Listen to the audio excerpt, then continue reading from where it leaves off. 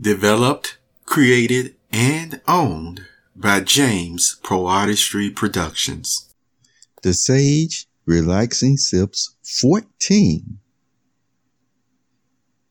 I try to never make fun of another person's beliefs, even if they are totally wrong. He laughs and chuckles. I allow him to talk further. What happens at times when you hear a person say, "Oh, I don't make fun of that person's beliefs either, even though he's totally wrong"? Well, let me share something with you. There's been people, creators, inventors in years past. And while they were making their inventions, people were mocking, laughing, ridiculing them. Have you heard of the Wright brothers, who they made the first airplane?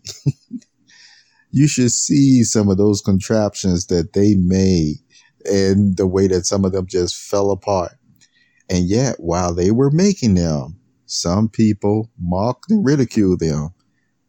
The statement more than ever was made: if God meant for men to fly, he would have given them wings. Yes, they are wrong. And then people would say, "Oh, leave them alone. Leave them alone, because even though they're wrong, don't make fun of their beliefs. Don't make fun of the invention that was about to come upon the earth," you see.